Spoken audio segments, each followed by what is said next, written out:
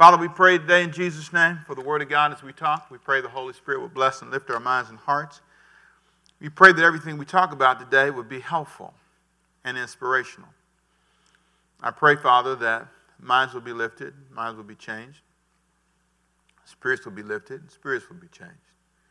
We ask you, Lord God, to free us today. Some of us are out of balance. Some of us are really not where we need to be. We're not in sync.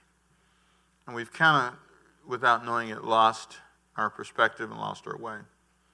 I ask you, Lord, to help us today to find our way and to find balance and to find a way to live a more balanced, a more practical life, a life that brings blessing and not bondage. You know, some of us work too hard. We go too fast. We don't pause ever. We're excited, but we're not in balance. So help us today think that through. In Jesus' name, everybody say amen. Amen. Here's the topic I came with. Ready? Say living with excitement, and balance. In our study today, we're in the book of Exodus chapter 18, and we're looking at Moses, who is a very excited guy at this point in his life. Chapter 18 is like the end of the trouble. You know, it's like, okay, it's kind of like you were looking for a job, you found a job. Chapter 18 is you found a job. It's the first day on the job. It's like really a good season, right? Chapter 18 in Exodus is like a place where you're taking a breath, you know, kind of exhaling and sitting down and you go, okay, we're out of Egypt now. No more Pharaoh. It's like, okay, no more Red Sea. All this is in history books, and you're kind of like really feeling good. You're excited. It's amazing that at that moment in your life, you can become the most imbalanced in your life. It's when you have the children, and you have the house, and you have the car, and you have the cat and the dog, and you have all this stuff. And now, if you're not careful, you got the church, and you got the people, and it's growing, and everything is happening, and people, you're traveling, and you're doing. If you're not careful, you get really excited. You got the husband, the wedding's over with, all that dressing up, all that stuff is over with. So now I got a man in my life, I got a woman in my life, I'm free. You know, it's like all this great stuff. The business is growing, I have more clients than I can handle. I'm excited. It's in that moment that you're the most tempted to be imbalanced. The stories are amazing. You know, most people in the Bible did not finish well. I think it's like 80%. You just wonder, what happened? You know, you go through the list, it's amazing, you know. Okay, let's go. See, Adam and Eve. No, okay. Keep going. Ready? Abraham, he did okay, but man, he had some problems, you know. And the baby and Ishmael and messy, right? Okay, Jonah, well, you know, he got drunk and got naked. I mean, that was bad. His kids were kind of special. Well, you know, you just go through the Bible, you go, well, you know, it seems like people just, you know, okay, go to Joseph and his family. Okay, so, you know, here are the 12 tribes of Israel. That's what those brothers were named after. And you go, okay, your brothers sold you into slavery, right? That's not good, right? You lied to your daddy for years, said some animal ate him, but you guys sold him, right? Guess you spent the money, divided it up among yourselves. It's terrible. I mean, this is okay, Moses, he did pretty good, but then he couldn't go in the promised land because he had an attitude, right? Remember that? It's just, I mean, keep going. I mean, it's just full of people who did not all end well. And the question is, what happened? You know, David started out, right, slaying Goliath, ends up with a son like Absalom, you know, who's not listening, and his son rapes the daughter, and his oldest son rapes his daughter. It's like, oh, man, you know, how does your family get messed up like that? Full of bedroom blindness. All this, when you look at it, you just wonder, so, okay, they started out and they were excited, right? And there's this great example in the scripture of people being very excited, but something goes wrong. Something goes wrong. What is it that goes wrong? They go out of balance. They become imbalanced. And that is the challenge. People always ask me this question. They say, are you tired? You're so busy. You know, I just got back from Brazil, right? And I was there for like 8 days. It was thousands of people. It was great. So I'm going to show you some videos Sunday. It's just good stuff. It was like, oh, man, Diane and Christina did so well. Wow.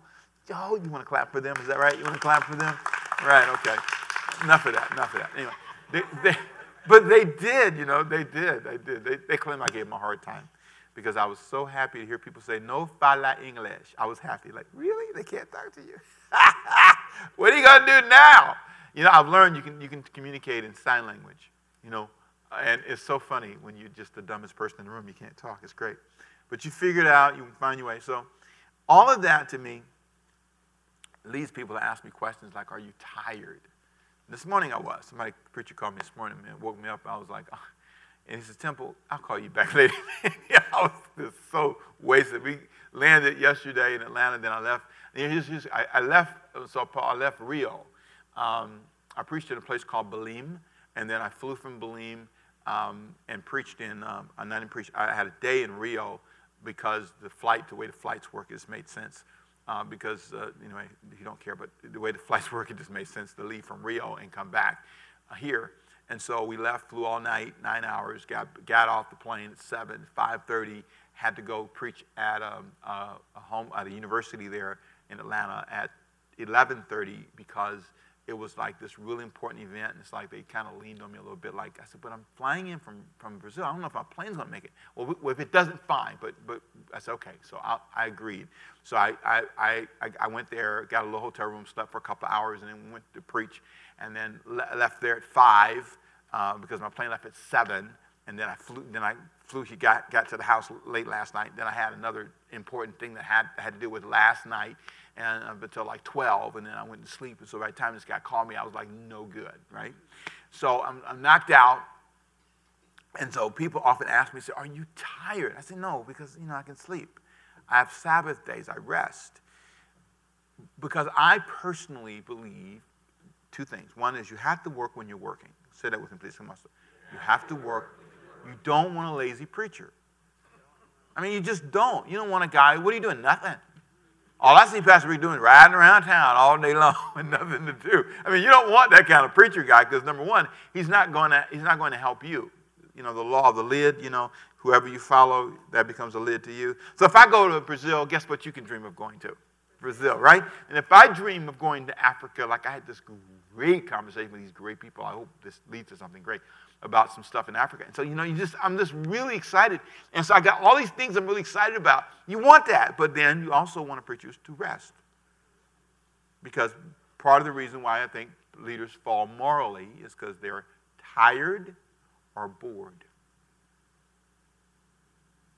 You don't want them to be too tired. You want him to rest. You want him to exercise. You want him to eat right, take vitamins. You want him to go to the doctor, get his blood checked. You want to make sure he's fine. All that's important. So I personally believe that I strive to live a balanced life. It's one of my and I believe this is so cool. My wife asked me, she said, "Won't you write one of your books on how to balance life and ministry?" So when your wife asks you to do that, that's what you should write a book about. I mean, I really think it's cool that she thinks that I could write a book about that. So I will. But this is the first step in that direction, by the way. And so let me give you what I consider to be my beginning thoughts about this whole topic. Moses was an excited guy, but he was imbalanced. And here's how you can tell. Let me show you. In the book of Exodus, chapter 18, verse 13, it says this. And it says, it was on the next day that Moses set to judge the people. And the people stood before Moses from morning until evening. And when Moses' father-in-law saw all that he did for the people, he said, "What is this thing that you are doing for the people? Why do you alone, big word alone, sit and all the people stand before you from morning until evening?" Now let me set the stage. Moses has just come back from this whole march out of Egypt. He's now in chapter 18, and his father-in-law comes with his family and says, "Hey, I heard about God's great blessing in your life. I heard all the good things that's happened." And it's another whole study, by the way, of how his family got to be with Jethro, because really he and his wife had a fight, and they kind of separated. It's really an interesting study. And so he sent her back to her dad. So this is like a real family reunion between he and his wife. That's another subject. He and his wife had this moment, and over circumcision. You can read that in Exodus chapter 4. And so you don't hear of her again until chapter 18. So she missed all of the crossing of the Red Sea. His kids missed it, and I often say it's amazing what your kids miss when you're in strife. You know, they had to have somebody else tell them, oh, your daddy was amazing. He opened the Red Sea. He stretched his hand out. It was amazing. But the kids never saw it. His kids missed a lot. So that's another study, not for this session. But when we get to this part, this is like after they kind of reunited. And the next day after they reunited, that's what the text says. And the next day, Jethro, his father-in-law, is watching him go back to work. So your family comes in on one day, catch this now, and the next day you're going back to work. Are you with me? Your wife has been separated from you for a long time, but the next day you go back to work. I think you need a few more days off. At least I would think so. But if you notice what it said, and so it was on the what? Next day. So the next day he goes back to work. And you want to pause and think about that for a minute and say, that's a sign that he's a little bit out of balance. I've got to get back to work. Have you ever said that? I can't take off. I got to get back to work. So on the next day, he goes back to work. And he sat down to judge the people. So, he sits down and he's like the judge and jury. So you're wrong, you're right. So people bring all these issues to him. And he stays there and from morning until evening. I mean, this is a long day. Have you ever been guilty of that? You work from sun up to sundown. And then a lot of preachers brag about that. I'm never off. I'm 24 hours, 7 days a week. And it's just amazing that you first of all, let me be clear. You were never designed to do this. And the only reason you do it is because you owe too many people. Okay, we tell the truth and shame the devil, right? So if we didn't owe all these people, we wouldn't have to do all this. But anyway, he's working from sun up to sundown. Now, let's picture this. He is Moses with 3 million followers. He's got a big church. Right? They're rich. These people are rich. These people have all kind of money because when they left Egypt, they brought all kind of money with them. They built the tabernacle cash. He just got up and said, hey, guys, I need to build a tabernacle. I need this much gold. I need this much silver. I need this much. And he told them, and the congregation brought so much. He said, stop it. Too much money. Isn't that great? Never heard the preacher say that before, right? So this is the guy. So I want you to see, even though he's got a lot of money, even though he's got a lot of people, even though he's got a whole lot going on, notice that this is the guy who is still working from sun up to sundown. Because he has a view, which we'll talk about in a minute. So notice Moses is out of balance and his father-in-law sees it. Now, so it says in verse 15, Moses has the spiritually sincere answer when his father-in-law asks him what happened. And I want you to please notice this. He's sincere. This is not a guy who is not sincere. How about some water, please? He's not insincere. This is the guy who really is absolutely connected and wants to do the right thing. You can be sincere and out of balance. You can really mean well and be so wrong. Now, look at this. Verse 15 of Exodus chapter 18. And Moses said to his father-in-law, now go back again, go back to verse 14. It says, so when Moses' father-in-law saw all that he did for the people, he said, what is this thing that you're doing? To the people. You're doing it to the people. Why do you alone sit and all the people stand before you from morning until evening? Verse 15. Moses said to his father-in-law, because, read that with me please. What did he say? Because what? Because the people do what? Come to me for what reason? They're inquiring about God. The people are coming because they want to hear from God.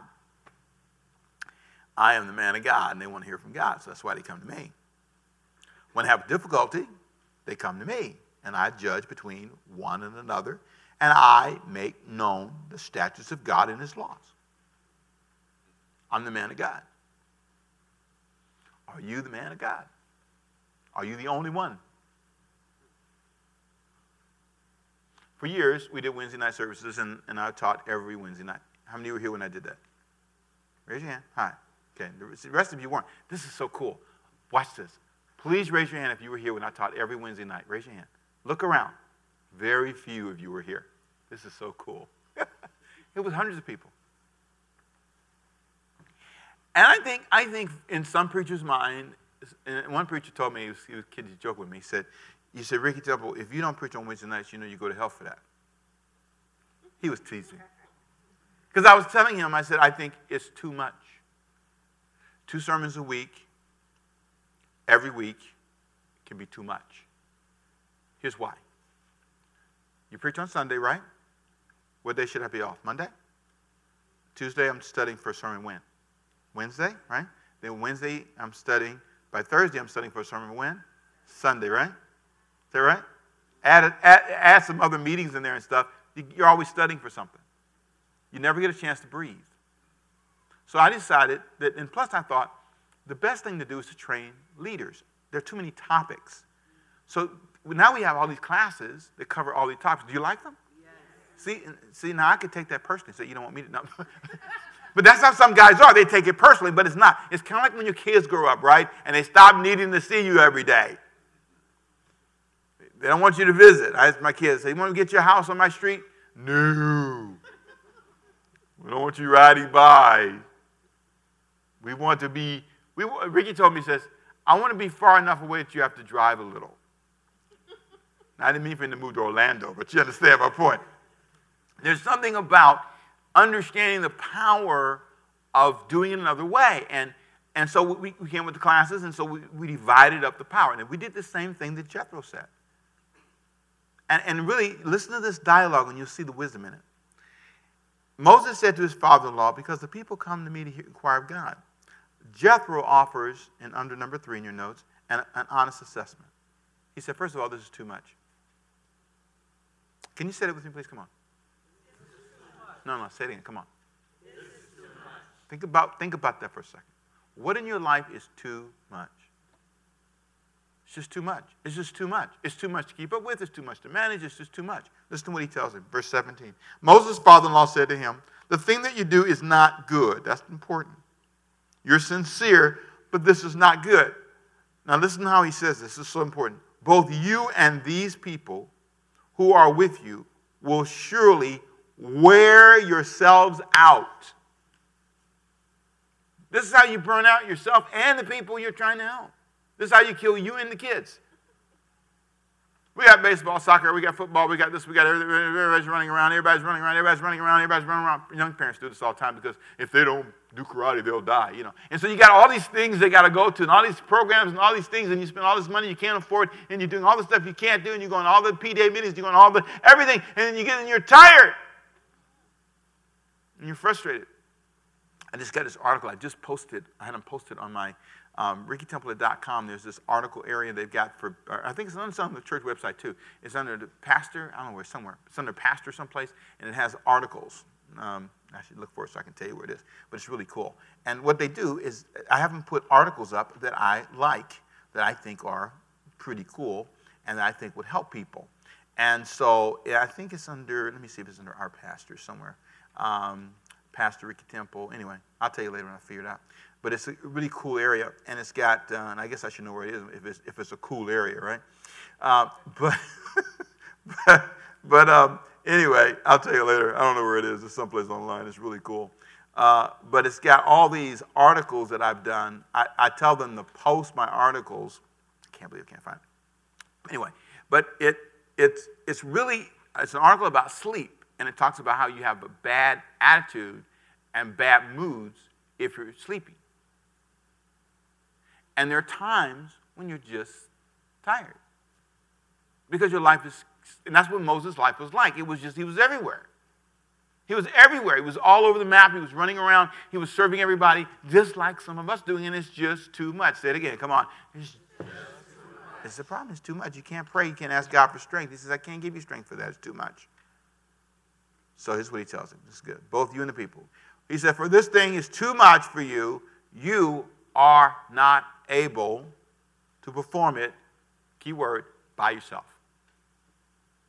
Can't preach all the sermons by yourself. Can't teach all the sermons. Can't teach them all about God by yourself. You can't do all the classes by yourself. You know, the singles need problems. So the pastor will run over and teach the singles. Then he does the married. And then he's doing all the premarital counseling. He's doing all the counseling. Everybody's got a problem. He's talking to them. And before you know it, it's too much. And this is a backdoor note. That's what I see with pastors and their spouses all the time. All over the country, all the time. All the time. There was a pastor who sent me an email the other day, and he said he was so busy, so busy. I said, you need to go see your son once a month. He sent me a note yesterday. He says, thank you. I spent an hour and a half with my son. It was amazing. He said, and I promise I'm going to go once a month to see my son in college. Once a month. Just go once a month to eat lunch. Just once a month. I like once a week, but once a month I live with. Just do something to say you're connected. This is too much. This is not the devil. This is not the devil. This is you. You've adopted, taken on so much. So that's what he tells him. So notice Moses is out of balance. Moses is spiritually sincere. Please notice that. But Jethro offers an honest assessment. Then number 4, watch this. Jethro offers a practical solution. You know, I call this a Joseph answer, because when Joseph was asked by Pharaoh in the book of Genesis chapter, I think it's 38, 39, he was asked, what was it that he could do to solve a problem that he had? Joseph gave him a solution. I like people who work for me to give me solutions. I like you to tell me a problem, but bring me a solution. Because if I've got to think through all the solutions, I don't know why I'm paying you. I'm really confused about that. I figure it all out myself because I'm Pastor Rick. So what I love for you to do is tell me the problem, but tell me what you suggest. It could be wrong, but tell me what you think we should do. And take the risk of being wrong. And I really believe that this is a moment where Jethro looks at him and says, let me tell you what I think is wrong, but let me tell you what you should do. Watch this. I love this. Jethro offers a solution, verse 19 of Exodus chapter 18. Listen now to my voice. I will give you counsel, and God will be with you. Stand before God for this people so that you may bring the difficulties to God. He says, I want you to focus all of your energy only on the difficult issues. Not every issue. Not every issue. If your attitude is you got to focus on all the issues, solve all the problems, big and small, that's bad. I want you to focus only on the difficult stuff. Then he says this. This is important. He says, now let me give you a long-term solution. I want you to teach, show, and let them work. Say that with me, please. Come on. Teach, show, and let them. Say it again. Come on. Teach, show, and let them work. I'm going to paraphrase this before I read it. You should not be the only one working. Teach people how to do it. Show them how to do it. And let them help you. It's when I go to a place and I see a guy running around setting up the mics, I see a guy preaching, I see a guy, what are you doing? You're doing everything. Teach, show, and let them work. Let them work. Let them work. Let them work. There's 500 people in this church who volunteer. Let them work, please. They do parking. They do everything. I cannot do this by myself. Now, listen to what he says, verse 20. You shall teach them the statutes and the laws and show them the way. Say that with me, please. Come on. Show them the way in which they must walk and the work they must do. I have learned that if you tell people you can do it, they'll let you do it. At work, at home, everywhere, they'll let you kill yourself. You go to your kid's school and you volunteer for everything, they'll call you every week. The idea that you do everything, and sometimes if you're not careful, that's pride. It's pride. You want to show off. You want to show people you can. And sometimes, if you're not careful, your pride gets you in all kinds of trouble because you just think you can. Even in your marriage, Diane, I'm telling you, I said this so many times, it's so true. She came to me one time, she says, Temple. She kind of walked up on me. You just had to walk up on it. She walked over to me and she says, let me do that. Just let me do that for you. And it was a moment, some business stuff I was doing. And she said, let me do it. And I thought about it. Okay. Best okay of my life. Took all kind of pressure off. It's great. This is cool. She went and digitized all the stuff. She took it on. She's like that. She's like fierce, Oh, she is. She is, and I'm telling you.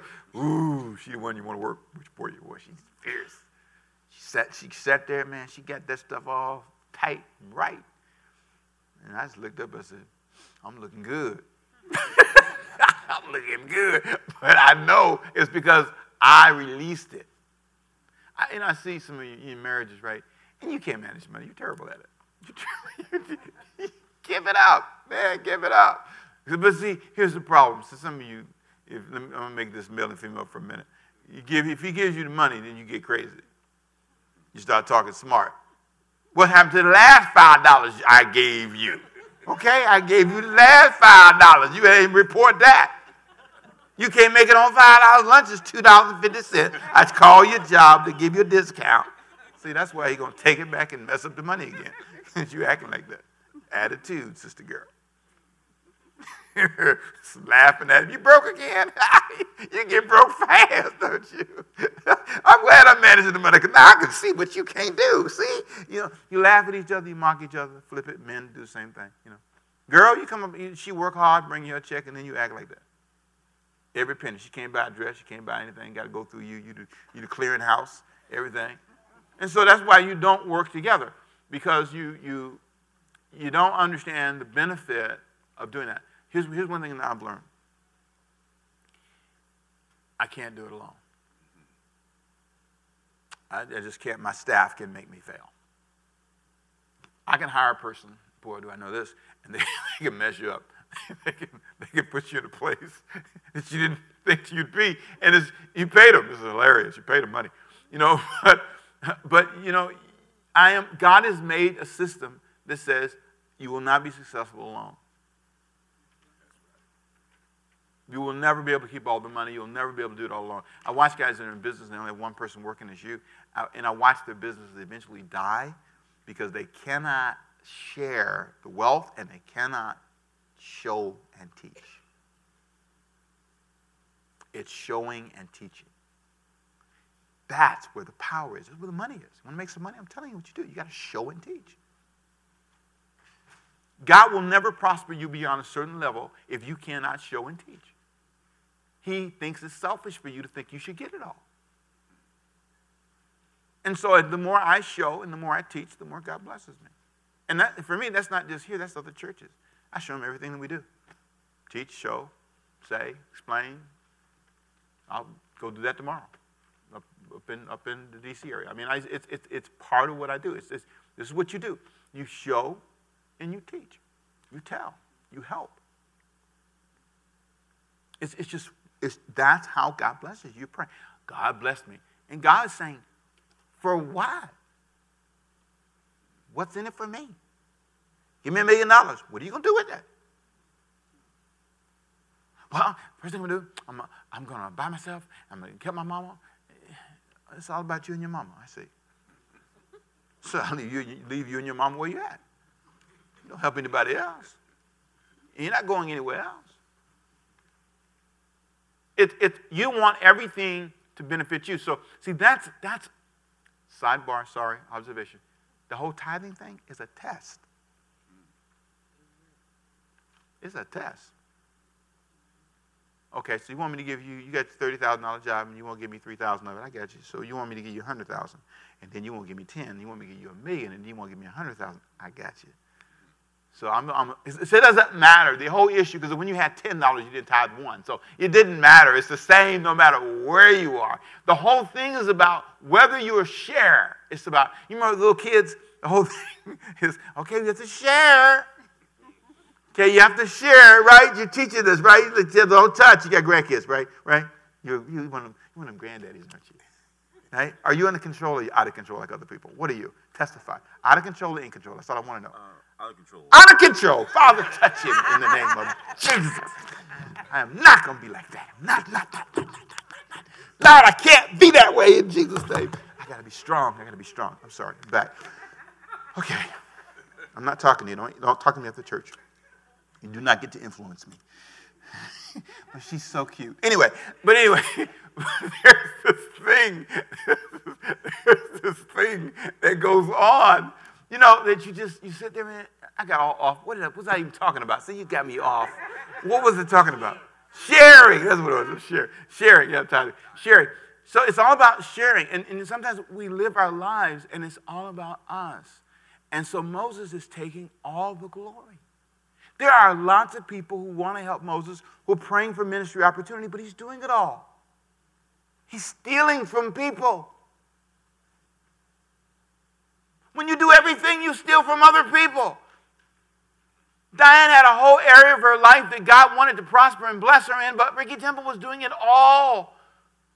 Planning all the trips, every vacation. I planned everything. I controlled all that. And then she would just go, where are we going? I'd tell her where we're going, but I didn't want her to see the room so she can go, wow. I wanted to wow her. I wanted to be, but then she got in there and she said, man, we ain't paying all that for that.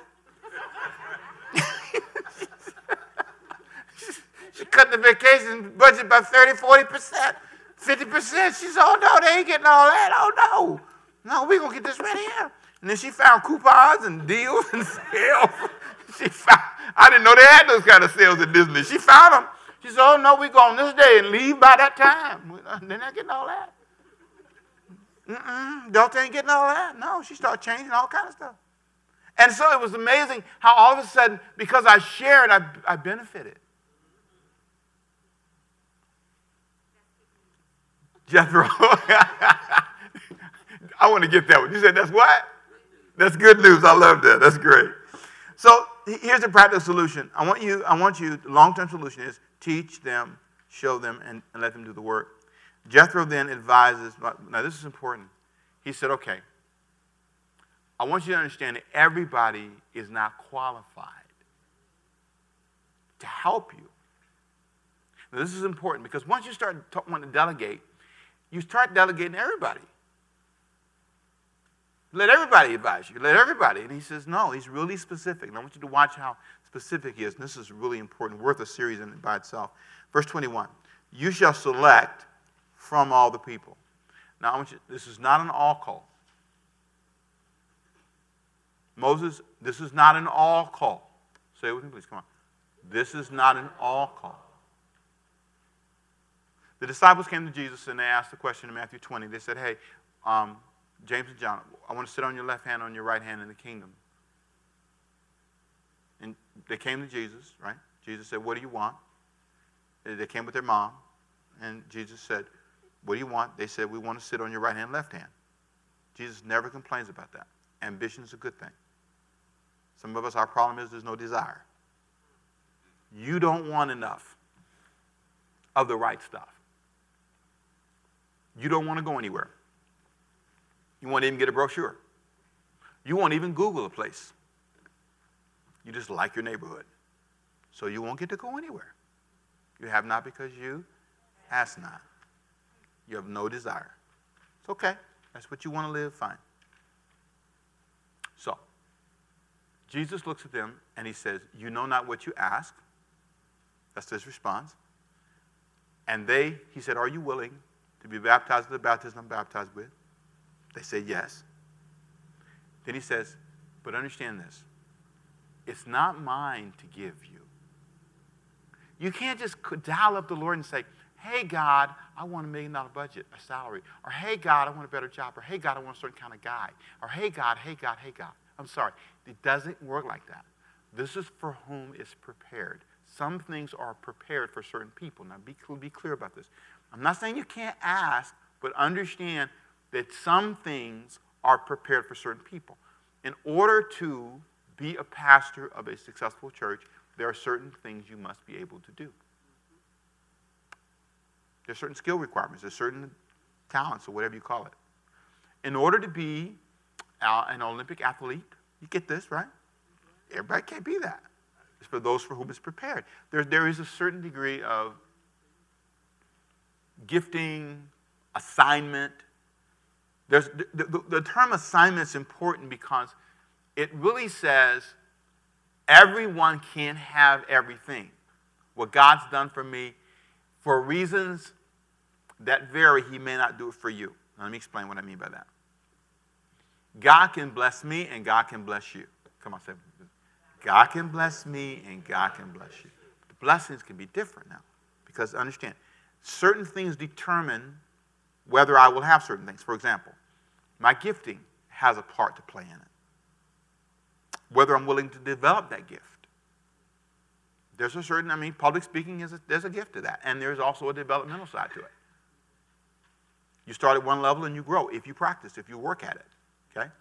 Now, so that's one side, the gifting side. But on the other side, there are moral questions that determine, and in my opinion, that has as great an impact as the gifting does. So listen to what he says to him. It's important. You shall select from all the people able men. Don't choose guys that can't lead. And here's how you know if you're a leader. People follow you. Find able men such as, important, fear, reverence, serve God. Go get God-fearing men. Not churchgoers, God-fearing men. These are not people who, I always think it's hilarious when a girl comes to me, she says, hey, it's generally a woman. No. She says, hey, you get married, Pastor Rick. I said, really? So who is he? And she says, oh, his name is Wonderful. Really, Wonderful Smith. Wonderful Smith. Well, tell me about Wonderful Smith. Oh, he's working here, and he's got this going on. And I got a picture. Oh, I got a picture of Wonderful Smith. And she showed me the picture of Wonderful Smith. And then when she showed me the picture of Wonderful Smith, I said, he's a church guy. He's saved, right? Well, he's not, no. Now, he likes God now. I said, Wonderful Smith like God. Is he saved? He don't call it. Now, he don't use those kind of words. Okay. See, notice we tend to say, do you have a stand that says, in order for you to have this could be you, right? You must meet these qualifications. God-fearing, men of truth, men who don't lie. Don't catch them in a bunch of lies before you marry, right? Men of truth, right? Or women, same thing, okay? Hating, people who hate covetousness. This is important. You can't have people who are covetous. Covetous is a strong word. It implies not only that I'm jealous about what you have, I want to take it. Because these guys are going to be judging people. So, a guy comes up to you. I was talking to a guy one time. It's so funny. I was talking to a guy. I love this story. It's so cool. I was talking to this guy. I was trying to give him some counsel. And I was in the ministry 10 years or so. And I was kind of advising him, because he's just up and coming. And so he said, yeah, Pastor, I had a bad year, man. I had a bad year. It's a horrible year, man. I only made $350,000 this year.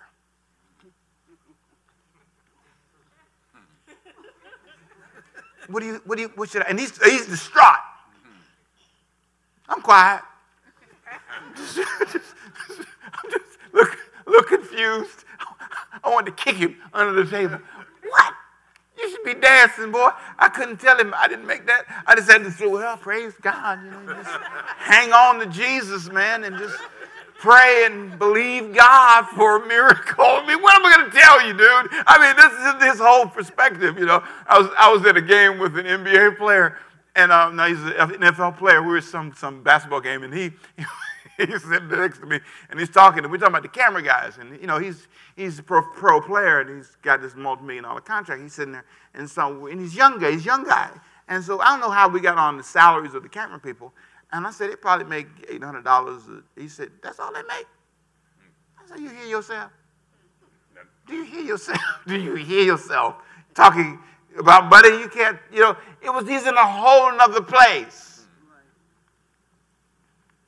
Sometimes, believe it or not, you're out of touch. You're out of touch. And if you're out of touch and you become covetous, because the people you're around have more, and the people you're advising have more, it becomes a conflict. So he says, you need to choose guys who are not jealous, who don't want to take what somebody else has. You can tell them, and they're okay with it. Covetousness really can stop you from advancing. Talking down people who have stuff. I never make certain jokes. I don't joke about what people have, where they live. I don't go to their houses and go, oh, Lordy, look at this stuff. Oh, my God, Jesus. It's a mansion. It's a mansion. Hey, how much it costs? You see, that's why you need to be put out right then. See, you have to be the kind of person who's not covetous, who doesn't sound covetous, who doesn't sound envious, you don't mock success.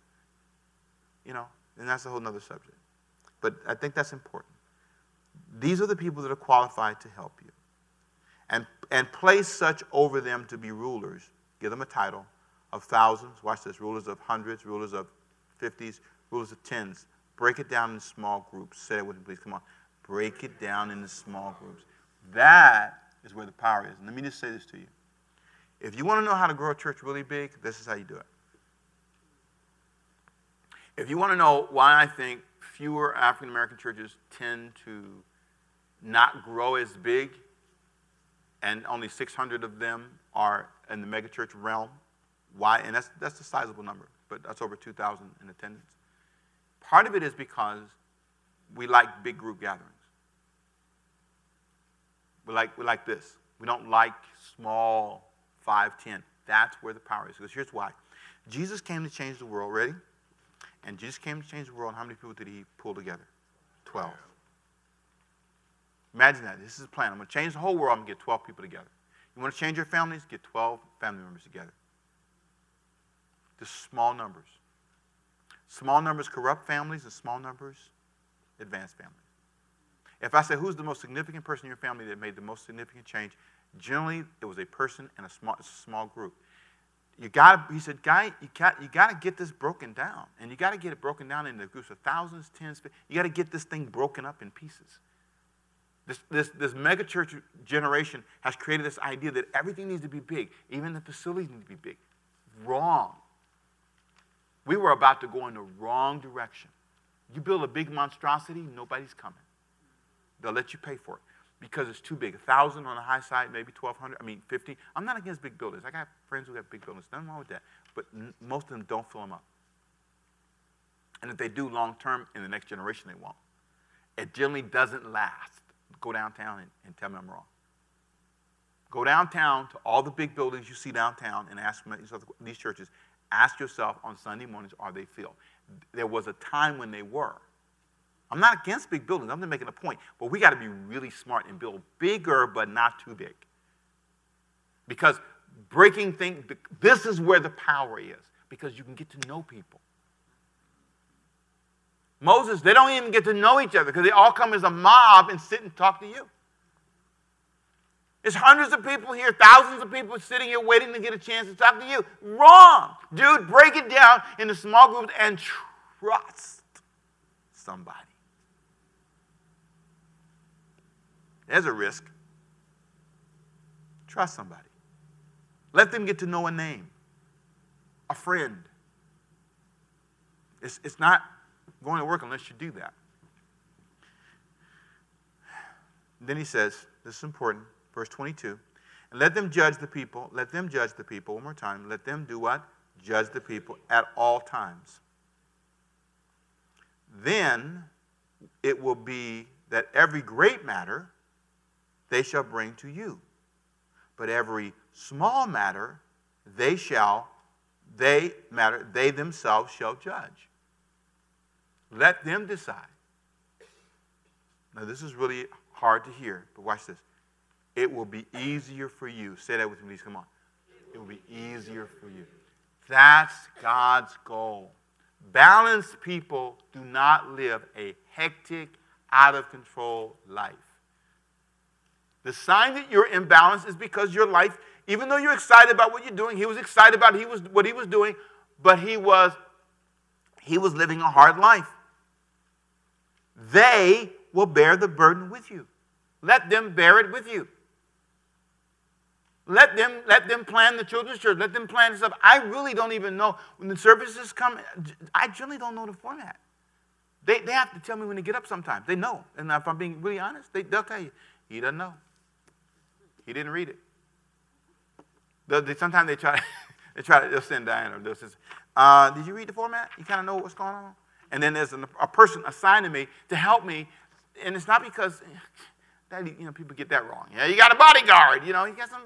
Look, how many people talk to you on a Sunday? You come in here by yourself and you leave by yourself. You go in the hallway with me and say, hey. There's a lot of people. And Pastor, could I talk to you? I can't remember all that. So they're there to help me. Thank God for them. They're trying to carry the burden. There's a lot going on. There's a whole lot going on. But I'm not complaining. I'm just making a point. There's something about making it easier. If if your household is full of ripping and running and people flying everywhere, you're out of balance. It shouldn't be this hard. Every day is like this? Every week is like this? People are always surprised when I say, no, I'm not tired. I'm busy, but I'm not tired. I work hard when I work hard, but then I rest. I have a day off here, 2 days, Monday I was off, went shopping in Rio. Waited to catch the plane that night. I was off Sunday. What were you doing Sunday? Shh. While you were watching a sermon, did you enjoy the sermon? Yes. I prepared it for you.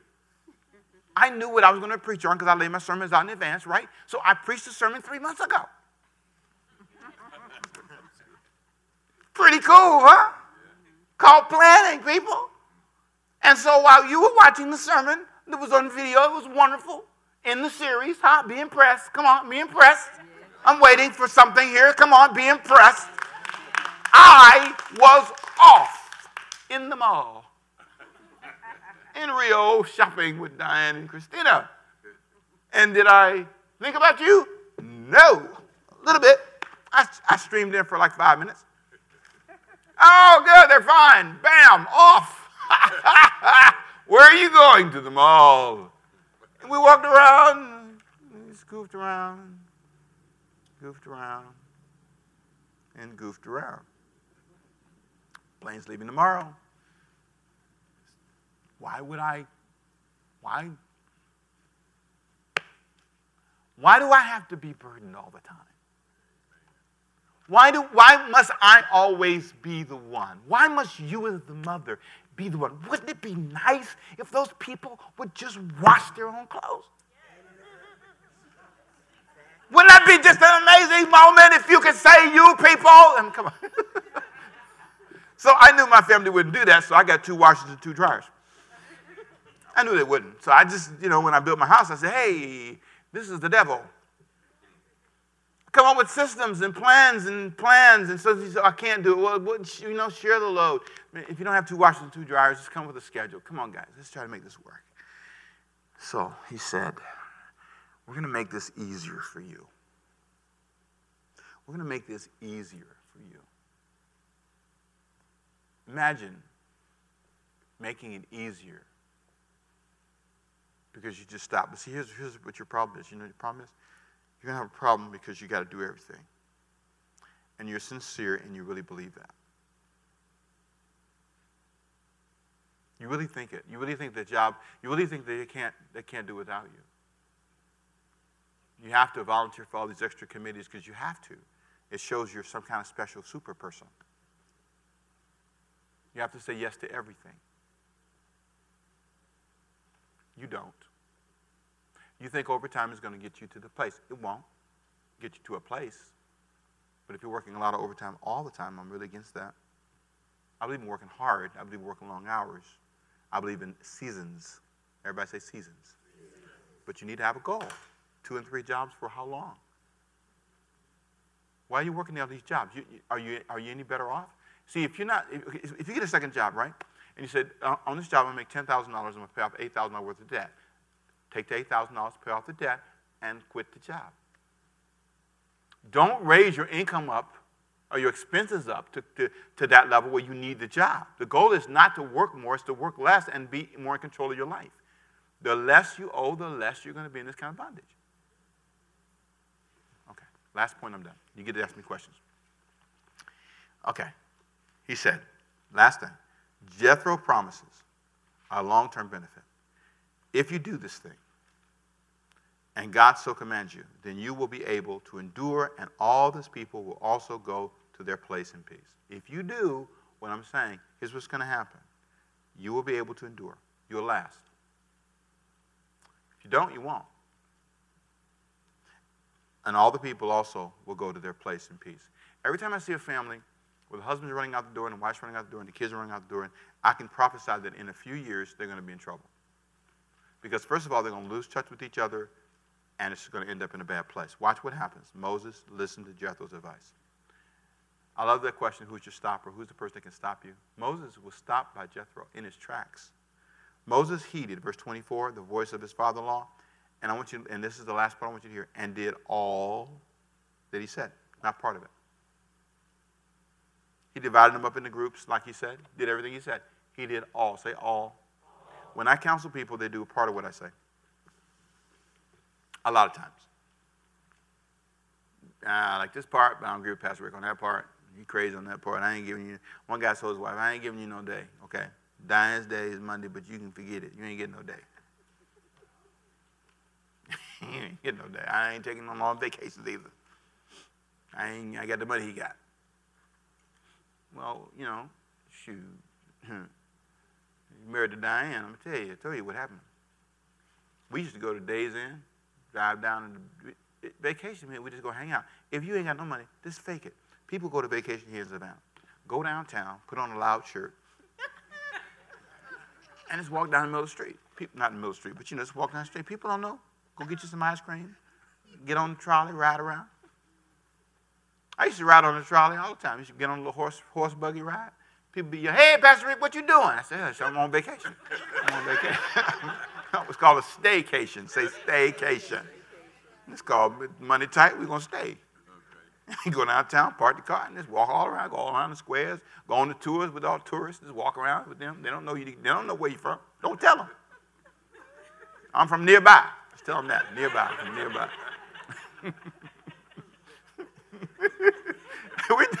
We've done a bunch of staycations.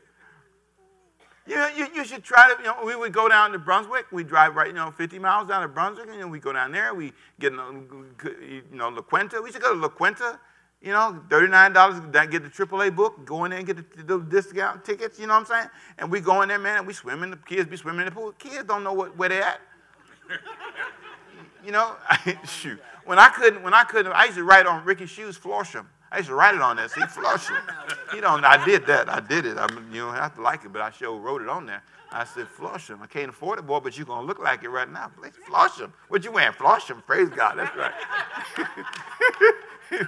It really pick and pay, but you understand. It's sometimes you're not trying to take what you have. People, the biggest thing that kids, and one of the great things I've learned, and I say this all the time, my kids never talk about the stuff they should talk about when they talk about me. They don't. They don't get up and say, hey, you pay my tuition. I don't have any school bills. They don't say that. They should. They should talk about that. They should talk about the money. Talk about the money. Talk about the money part. Talk about the money. He helped us, and he did this, and all that stuff, and the trips. But no, they talk about spending time with me. If you ever hear them, that's what they talk about. He took us with him. He took us with him. He could have left us, but he took us with him. You spend a big bunch of money to go to Las Vegas with your mate, and you leave your kids forever? They never go anywhere? My kids bummed their way on a trip to Las Vegas with my wife and I. We was our 25th wedding anniversary. We're 20th or something like that. And, it was a big anniversary, and you thought, well, we're going to go. And you know what they did? They said, oh, really? Wow. I've never been to Las Vegas. Christina's the lead speaker, of course. I've never been there. Boy, Dad, it would be really great if we could go. Now, here's what we can do, Daddy. Here's what you can do. You get a big room, like a suite, and then we'll be on one side, and you'll be on the other side. Okay, you just double my price, okay? You just supersize the cost of my vacation. And they said, well, we won't bother you at all. They bothered us the whole time. It was hilarious. They had a ball. But my point is, every now and then, and I know I'm kind of swaying back and forth a little bit, but I'm making a point. Man, what are you doing? What are you doing? All they want to do is be with us. Whether it be Brunswick or Vegas or wherever, they want to just be around. And now they're older, and guess what they still want to do? Be around. Where are we going? Where you going? Where you going? You ask me where I'm going. Where you at? Where am I at? And then, here's the cool part. I love this. You guys are home yet? No, this is Christina. Are you home yet? Where are you, Mom? You guys are out kind of late. Pardon? Are you calling my phone, asking me where I'm at and what time are you guys? Call when you get home. Oh, I'm going to forget like you used to forget. I wish I would call you. call when you get home. I got time to tell a story. This is hilarious. You're going to love this. I've never told this before. I mean, this is so cool. This happened last month. So last month, I'm in Atlanta, right? I'm doing this thing with this church. I'm doing this with Word of Faith, and we got these pastors, and so we're pioneering churches, and so I'm kind of leading in this group. And so the leader of the group decides, hey, Pastor Rick, I want you to go to this hotel. It's really a cool hotel. And it's on the outside of Atlanta. It's really nice. And it's kind of like in the woods, but it's really nice. It's glamorous, and it's like, oh, it's just a little city, and it's got all this stuff. So I go, I don't know if you know the story now, but I go to, I tell Diane, I said, well, Diane, they want to send us to this hotel as a kind of like a thank you for helping with this pioneering the church thing. And so I didn't want to say no. I said, okay, I'll go. So they make the reservation. I mean, it costs a good bit, several $100 a night. It's not cheap, So we go, and we have to go late because the event we're at, it's late. So I go to a nice restaurant, and I go to this. So I'm driving, and I'm driving, and it takes me a minute, about 30 minutes to get there outside of Atlanta. So I drive, and then you got to go down this 2-lane road, and it's dark, and so I'm driving, and the Diane's coming out of the Spirit. And so I may be off a little bit, but this is a fun story to tell. So Diane, I get out, and I go, and we finally see this sign. We see this place. You probably know what I'm talking about. No, so I see this sign, and it's a little, and you'll miss it. So I back up, and I say, oh, this is the place. And so we look around, and it's just nothing. The horses and darkness and dirt and darkness and more dirt. And so I know I'm in trouble because she's like, Temple? When she called me just Temple, I know something up. Temple? Is this it? I said, yeah, this is it, baby. It's glamorous. They say it's glamorous in the daytime. It's glamorous, baby. I'm telling you, it's glamorous. And it's nighttime right now, but in the morning, in the morning. Night come, but in the morning, it's go. So I pull up, and so the first thing I see is this it says parking, and it's like darkness. There's no light in the parking lot. So I think, well, I ain't put my car over there. And so then I pull in, and I don't know where to go in, and it's dark. And I said, okay, hey, man, let me call. So I called, and they answered the phone. I said, hey, I'm checking in, and it's kind of dark out here. And they said, well, do you see a path? I said, yeah. I said, no, not the light. And so she's over here. So, okay, I'll tell you what. I'm going to send somebody out to get you. Okay, now I know I'm in trouble. So somebody comes out, and he comes out to get me. And when he comes out, he kind of guides me into this place. So Diane refuses to get out of the car. She says, I'm not getting out. I said, hey, baby, I don't want to leave you out here in the dark. She says, I'm not getting out of the car. Temple. I really don't. I just, please let me just stay and lock the doors. I'm just gonna stay out here with the animals, and I don't want to go. She didn't want to walk out in the dirt, and so I said, okay. So I leave her in the car, lock the doors, and so she picks up the phone. She calls Christina. Tells Christina where I'm at, and your daddy got me out here in the dark, baby, and and something happened. Then the phone cuts off because the signal bad. So then they call him back and forth trying to talk, but the signal keeps cutting off. And so Christina's writing down the information so they can save her mama. That's what she's gonna do. I know I'm off, but I'm having fun. So she's gonna save her mama. So now this is what's going on in the car. I'm walking with the guy into this dark path, and I mean it's dark. I mean you can't see nothing. And so we walk in, and so we get into the lobby, and so it's a small lobby, and it's like a bed and breakfast kind of place. So I'm thinking, okay. So and they got us in this master suite. They done went through all this expense, right? It's really nice and glamorous in the daytime. So I'm sitting there, man, and I'm trying to be okay. And so I said, okay. I said, so she said, let me show you your room. It's glamorous, it's sweet, and it's great. And she says, okay, and what you do? And she picks a big black flashlight up, puts it on the counter. She picks up a cowbell. I'm not making this up. It's a cowbell with a key on it. And she said, now here's what you do. She starts showing me how to get. Now you take your flashlight and you shine it right here. And then you go down this way. And when you shine the light, you'll see the path. I said, ma'am. I said, ma'am, let me tell you something. I'm married to Diane. I said, I'm in trouble already. I can tell you right now, she ain't going to take no flashlight and find no path in the dark. So I take the flashlight. I said, well, let me show it to you. I said, okay. So we took the flashlight and said, see here, let's follow the darkness and right here. And there's the path. See, right there. And I'm thinking, Diane is not coming out of here with this big, giant flashlight. They give me a big flashlight. And so they take me in to show me the room. So I go in. I said, oh, it's nice, but it's on the first floor. That's the first problem. And then the door opened, and it was open, and the suite was to the left. It was a beautiful suite. But I walked in there. I said, ma'am, I said, let me tell you something. These people paid for this for me, and I'm thankful, but I need to give you my credit card, and I'm just going to have to pay for this tonight and get them off the hook, and I'm just going to have to pay. Because I'm telling you, I've been married for 5 years, and this ain't going to work. I said, it's not going to work. So then I go back to the car. She's on the phone by this time because I've taken a long time. And she's on the phone with Christine, and they're praying for me and all this. So I set her free, and I don't know why I told you all that. That was fun. Come on, say amen. That was fun. That was hilarious. It fits if you make it fit. Anyway. I just think there are just moments in life when, watch how it fits, you're out of balance. I had in my mind one thing, she had in her mind something else, but when I got there, I saw that my perspective was wrong. Now, what's interesting is that they waived the fee. They let me go. They didn't charge me anything. And I think that it's an example of how sometimes you can see things one way and have a great imagination. I think Moses had one perspective, but when he heard Jethro, when he actually thought about it, he saw that was a great idea, but it was out of balance for us. She's not a campy person. So there's no need in taking her to a place that's campy. Take her to, you know what the lady told me? Take her to the Ritz. She didn't quite get the Ritz, but we took her someplace else. But there's something about understanding yourself. And I leave this sermon with 3 lessons. You ready? 3 lessons.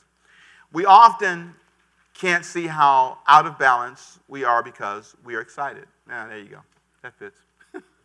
We're excited. We're excited, but we can't see it. Secondly, we often make more mistakes when we silence the Jethros. I'm telling you, the biggest mistakes of my life, you ask me, I'm telling you, it's let people talk to you.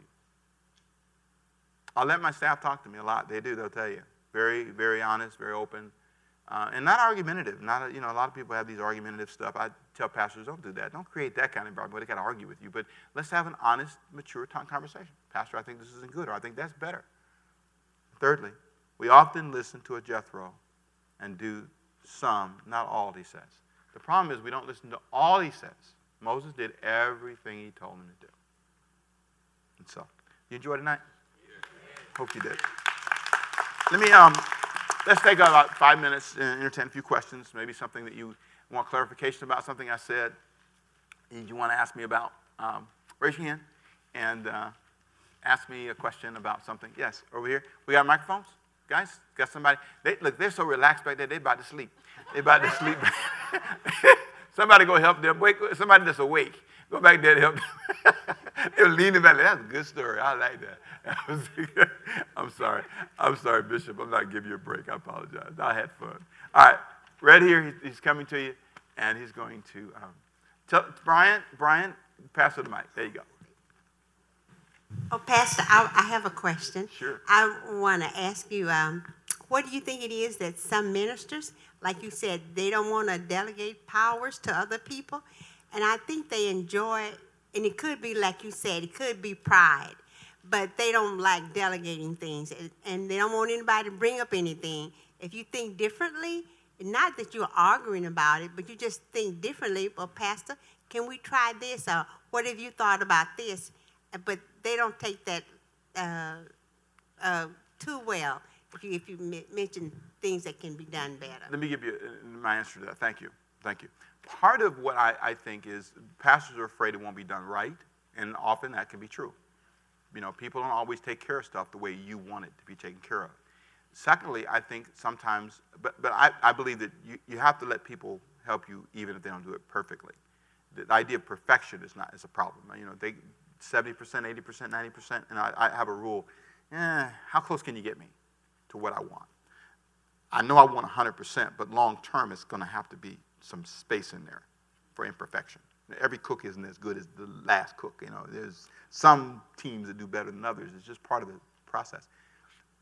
Another reason I think is pastors have a big problem with betrayal. I deal with a lot of pastors whose churches were split. I dealt with one last week. Guy came in church, he hired him, and took a third of the members, half of the money. And I know guys that's happened to 2 or 3 times. So you bring a guy in, make him an elder, leader, pastor, whatever, and he gets people who love him, and then before you know it, he's starting a church across the street. And, you know, it's greater overcoming by faith, you know. You know. Oh, yeah. I told one guy, you better not name your church that. He was. I'm going to name it greater. I said, don't you, got to get you. Yeah, he did. Yeah, and it's so much competition in some settings. And I think some of that's about the way you raise people, nurture people. Overcome by Faith has been fortunate. We never had any splits like that or anything like that. When Pastor Joyce left, we helped her leave. We funded her departure. She was a staff person, worked for us, and I announced in church. I said, whoever wants to go with her, just sign up in the lobby so I know you're gone. And it's great. It's great, you know. And you go over there, you see a lot of people who are part of her church. And I consider that a launch. It's what's the name of her church? It's called Living Hope. Living Hope, that's right. And so Pastor Joyce, great church, great people. So I just think it's sometimes helping a pastor find security, but part of the problem, may make it more personal. If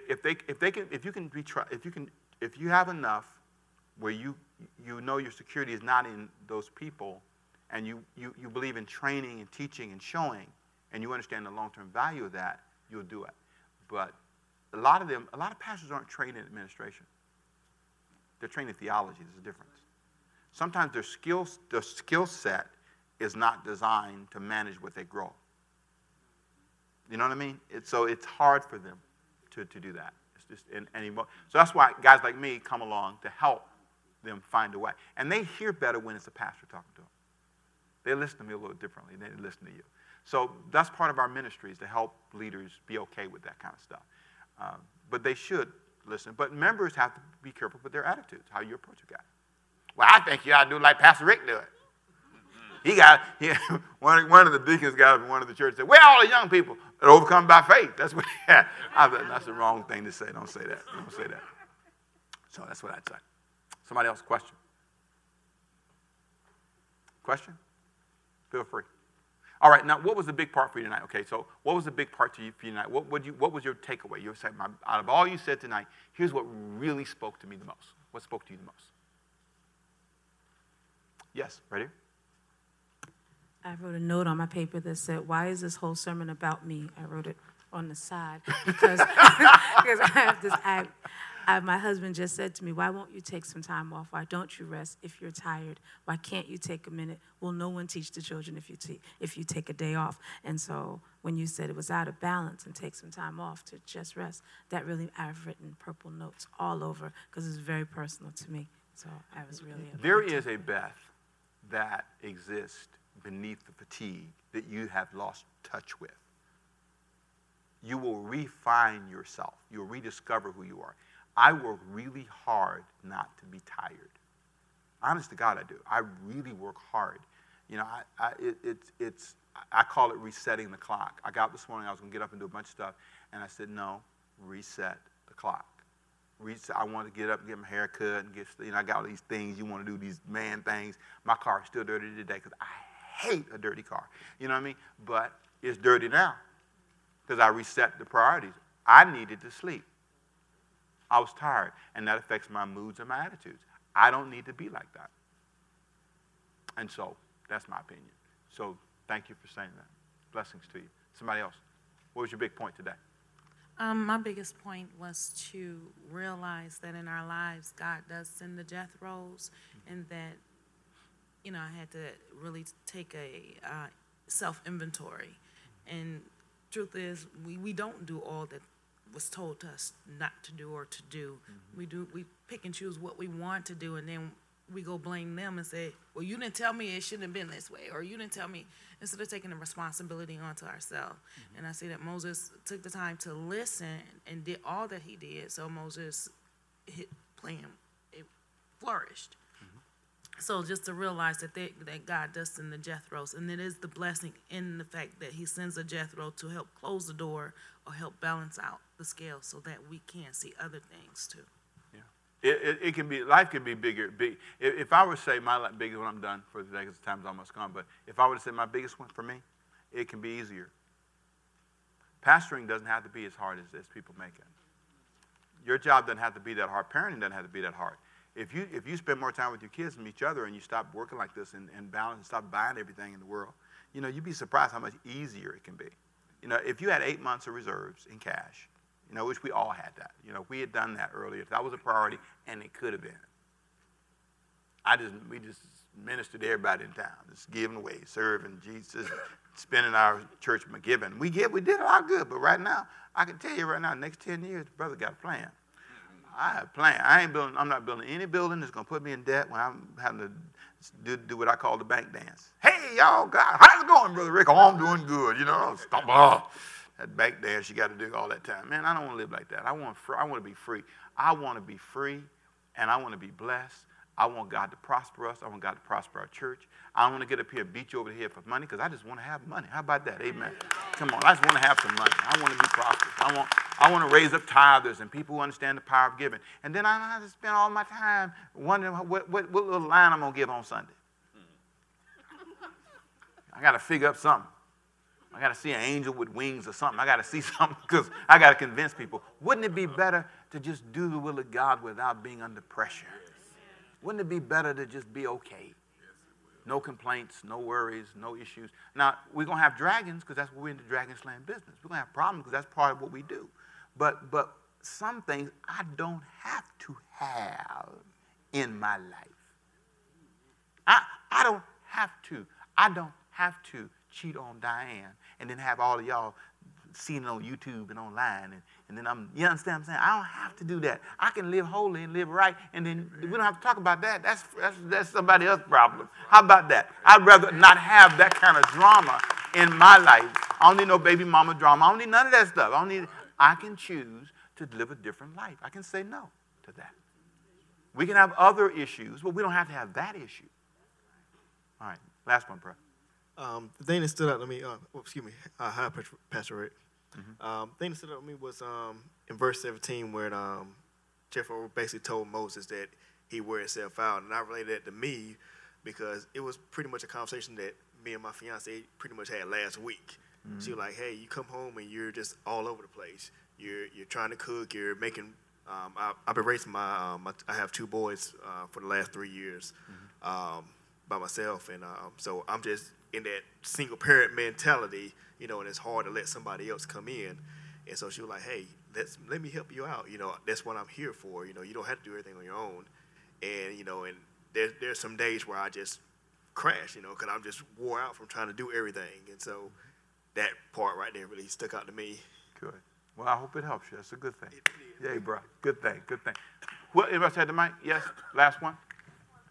Let me give you the mic. So you get the last word. To delegate. Delegating, I own my business. So delegating has allowed me to get more rest because I was tired. Yeah. But to delegate. And like I said, everybody's not going to do 100% or, exactly what you want. But if I get 2 people that can give me 110, that person is giving me 85, I'll take it. That's right. And see, the 85 is better than you wearing yourself out and end up being a 2. You see, because you're not always at your best if you're tired. Your productivity goes from 100 down to 50. So if you can give me 85, we're better off. That's your point. See, and I just think that some of you can really change your life and change the outcomes of your life if you viewed it differently. And you hear the word, remember? Teach, show, and let them help you. Let them help you do the work. Let's all stand together. Father, we thank you for this time together. We thank you for the blessings of God upon this service today. We pray your blessing as we leave. We pray that they've been helped and inspired. Help us, Lord God, to be excited, but also be balanced. In Jesus' name. And everybody say amen.